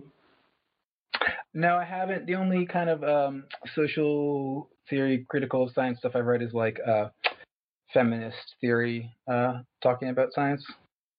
I see. I'm looking forward to you encountering nomadology, because that's when they talk about royal science versus minor science, and Yeah. There's definitely a tradition of minor science. I can point out a few contemporary figures. So me, I just finished a PhD in anthropology on the mobility experience of disabled people, and I have a thing against identity, and I have a thing against structure, and I'm also within disability studies, and as you know, into all the humanities, we're pretty strong on the ism, ableism creates this, sexism creates that. I'm not interested in those questions at all. What I was interested in was to actually follow people and see how their existence unfold in the contact with their environment. So basically how they are finding affordances within the environment and they're developing habits into their habitat. So basically I was mostly interested into the question of dwelling to begin with, and how you dwell into an environment according to what the environment gives you. So basically how, the affordances of the environment, you are able to connect with your own potential and capacities or abilities. I don't know how you say it in English. And then it all arose. I was just like, I need more. I need more. I need more levels to understand all of this. So I got more. I knew Deleuze before, but like, I got back to Deleuze and I got this assemblage theory into it to see how people are assembling, how the human and the non-human are participating in two forms of life. So how the city actually creates the individual patterns of mobility, but how those patterns are creating the person, but how the person is participating also in crafting the city. So that's my old dissertation. I see it. That's a very refreshing take, and I'm really rooting for you to, create like a very nice work. I try. I don't know what it's gonna give, but I try to do some stuff with it. Well, instead of mobility, maybe you need to now focus on immobility, since we're all immobile. That's exactly what I'm doing with my post-PhD. How the ontology of sedentarity, the ontology of immobility has been emerging from this sharp differentiation within the assemblage.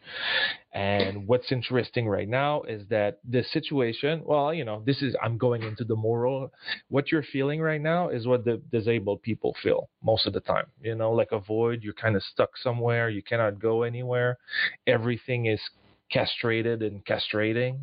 I mean, we can tie this back to the DeLanda article, like we were talking about a topological point, a singularity attractor in phase space that is, all of us are being thrust to this point of sedentarism. Mm-hmm. But then the people force on us too. Yeah, and then the people who are already struggling with accessing different things, they are even in a worse posture. So the whole ableist thing is still present, right? But it's crafted into a different manner. I know. And, they were already at this point, and now we're crushing them in. We're all closing in and forming some rigid structure. This has only been a month, so I don't want to assume many things. I will talk to people. I will get into their lives and see what's going on. But I don't think it's a walk in the park. You don't think it's what? I don't think it's a walk in the park for them. Oh, yeah. So that's like brand new. I'm like, I haven't configured the theory because, I had like a specific set of ideas until the end of February, and then, everything shattered. And I'm just like, fuck, what am I going to do with that? Well, it's kind of like everyone's been disabled. Like you disable something in a machine. Yeah, but like the parts that were already left over, they're even more left over. I don't know if that makes sense. Oh, sure. I don't want to sound negative, but and then there's a whole thing about state of exception, about letting the vulnerable and the elderly people die to maintain the system. Yeah. So that's another thing going on, like people are really threatened. We should see this though. See this, like they are trying. This is what fascism does: is it tries to artificially produce this morphogenetic process, right? This is what social Darwinism is. It's trying to artificially produce this morphogenetic process of society by literally killing people, excising them from society. And it's a basic utilitarian perspective. Oh, some people will die. It's fine. Oh well, the statistics are pretty low, and if we sacrifice them, and the rest will live. It's kind of scary what's happening right now. Well, the thing is that the people who say this, they don't realize that what the impact of 2 million people dying on the society would be. It would be this gigantic impact. Yeah, but they're thinking that those people are disposable. So they're right. But they're also thinking that the medical system is disposable. Honestly, I wonder sometimes if these people aren't so wrapped up in their ideology that they don't even see other people as people. It's just pure, it's just spectacle, image on the spectacle for them. Yeah, and you always see, as Heidegger said, you always see others as mid-Daseins, not as Daseins, in the sense that you don't see them as people, but only as functions for you. So the people that are not there, since they don't even have a function for you, they're not people. I refuse to let Heidegger speak for me. No, you don't have to. But he has interesting thoughts, especially into that realm, because I think he's a little concerned with all of that. I'll listen to him. I just don't let him speak for me. This reminds me of the scary development of accelerationism, the kind of really persistent nihilism that ideology pervades. The only way out of capitalism is through it, and it's so we have to just take all of this all of these atrocities just as they come. It's insane. Oh my god, it's so insane. Yeah. I'm actually. If you put it into a simple thing, we're all driving in a bus right now. Doug's driving, and there's a wall, and we're like, maybe we should turn. Doug is like, no, fuck this. Let's accelerate. It's like, what? Here, let me read you my journal entry on accelerationists that I wrote last night. Accelerationists are assholes. They're assholes. The world is already fast enough and brutal enough. I think that they're like Hegel's perfect souls. Nothing's ever good enough and might as well be nothing in comparison to their perfection. That's it. Yeah, and that's probably why it's been adopted by the right. Also. I think this. You guys are admins.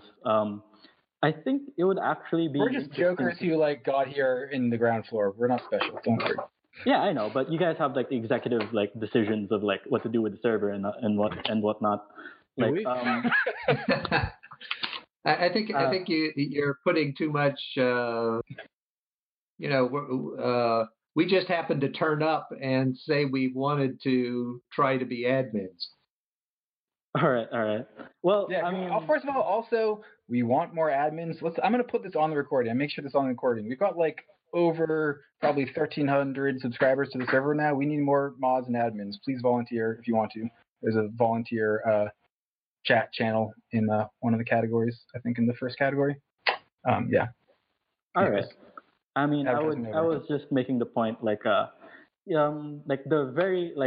very seed of accelerationism I feel was planted with Anti-Oedipus. People always point to Anti-Oedipus and this very specific line in there. When they quote Nietzsche, the truth is we haven't seen enough. We haven't seen anything yet. Yeah, I think that was the quote. And I don't know, would you guys be open to having a channel for accelerationism or just discussing that general topic? Not so much saying that we support that, that ideology, but it is pertinent to Deleuze and Guattari. I would kind of like this because it would accelerate this thing. I was going to suggest that Kent has a whole server of continental philosophy stuff. I think that would be a good place to house that. Does that sound plausible? Yeah, that would be a good thing to put there. But I would like to see what it attracts, though. It's going to take some heavy moderation. Yeah, accelerationism has the wildest figures, backing it up. You have Nick Land, who's this crypto fascist and has all these weird neo-racist sort of stuff going on in his work. And then you have it's interesting, like seeing how accelerationism is like this. It's this online phenomena more than it is like a print phenomena. So it's like, I mean, I just don't get it. Like, to me, like, you said that quote from Anti-Oedipus, and it's just like obvious to me that like they're not saying that's like a good or thing that we should try to do. They're just saying like that's what's gonna happen because they think, you know, that's just what they think is gonna happen. Like, kind of just stating an opinion there. Yeah, but politically, it's being used on both sides as well. You know, on the left, it was there. Let's push capitalism. But is it breaks? You know. Right. I'd like I don't to say understand something left about this. acceleration. But okay, yeah, go Ken. This is a theme that I'm interested in with respect to the structure of the Western worldview, is this idea of intensification of nihilism. Mm-hmm. So one of the things I kind of realized at one point was that there's this kind of dialectic between nihilism and emergence. Yes, what's black is green, which is fucking terrible that the asshole Kekistan folks took. So in order to see the emergent thing occur, you have to have the nihilistic background, which are all kinds of changes that are not emergent changes. And like the difference, and so then when you get a genuine emergence, you mean like self-annihilating things? Then you see it on the background of all of the nihilism. Mm-hmm. So like an example of I think that's exactly what Deleuze is talking about with like difference, right? I mean, this is a big theme in Deleuze and Guattari. That's why, you know, it's interesting. Yeah. But part of this intensification of nihilism is the idea that the emergent event occurs, and then everyone says, like when the internet came along, oh, this is going to solve all of our problems, right? and then we start getting into the problems of the new emergent paradigm, which is like, you know, the pornography and the viruses and the, you know, all of the things that happen on the internet that are negative. And then you realize, oh no, things got worse. You know, the emergent thing happened. We thought everything was going to be great, but actually things got worse. Mm-hmm.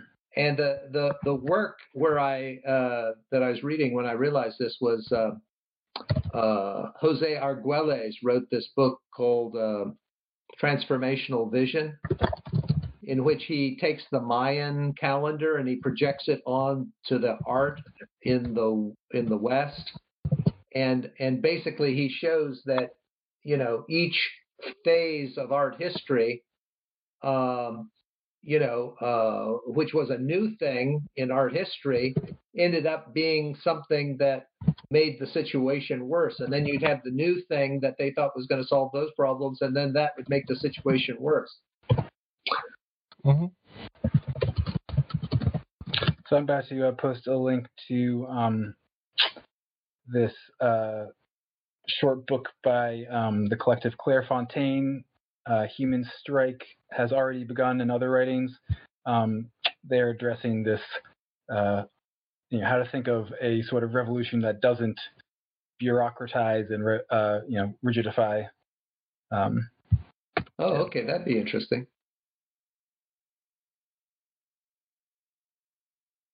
And then I just like to mention something else. Going back to something we were discussing previously, was that I read the David Smith thing on flows and codes, and I'll finally get to that one of these days. Very soon. I found that a fascinating take on what's going on in Anti-Oedipus. You know, basically he's saying that Anti-Oedipus is just applying Keynesian economics to Marxism and Freudianism. Mm-hmm. Anyway, this way of looking at things is kind of solidified into this technique called systems dynamics models. Mm-hmm. And what I was realizing, so they're trying to come up with a plan for reopening California, and I realized that system dynamics models is something they need, So I wrote this little article kind of rationalizing awesome. that they ought to be using a systems dynamics model. And it seems to me that this is like a great opportunity to try to apply the Deleuzian and Guattari way of thinking to this whole problem of how do you reopen the economy. Yeah, no, that's great. Wow. And so it occurred to me that this was kind of like a practical thing that could be a project that that would then allow the ideas that are in Anti-Oedipus, which are basically, according to Smith, Keynesian ideas, to be applied to this question. Because see, that the whole problem is thrashing. You know, that they open up too soon and then they have to close back down. Open up, close back down. That is the thing that will destroy the economy. And so all these people that are pushing to reopen too soon, they are the ones that are going to destroy the economy. All right. Well, everybody start placing your what you call it?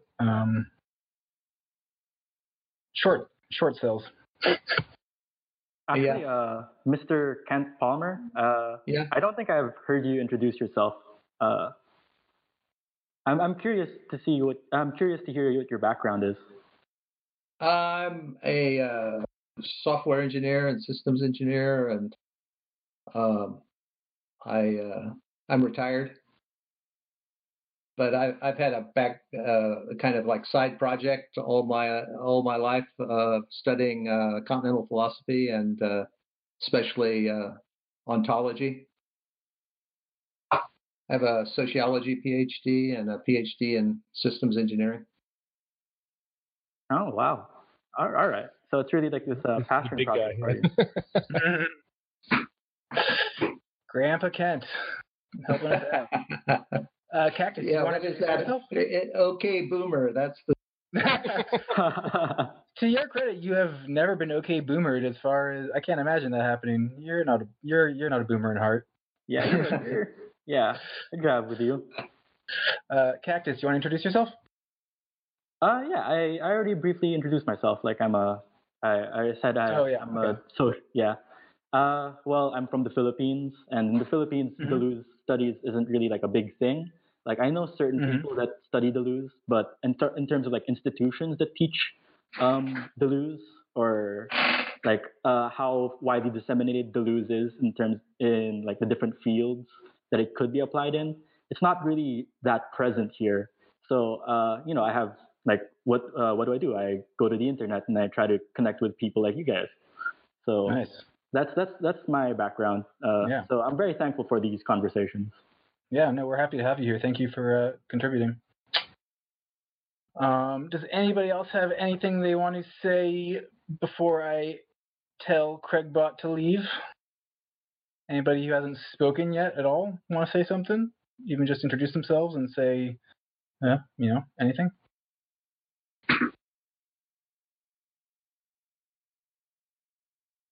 Yes, I hope you can get those mic issues fixed, Freem. It'd be great to finally hear from you. Freem? The conference in Naga, that's in the south. I haven't been there, and I heard about it. I know friends who were there, and I'm actually friends with the people who organized it, but I was not able to attend. Oh, are you also from the Philippines, Freem? All right. Well, I'm going to end the recording now. Thank you guys so much for being here and contributing and helping us all learn from and with each other. Is the next one going to be on next Wednesday? Yes, it'll be next Wednesday. Oh, yeah, we didn't get to... I'm going to end the recording right now, and then we can talk about what we'll read next.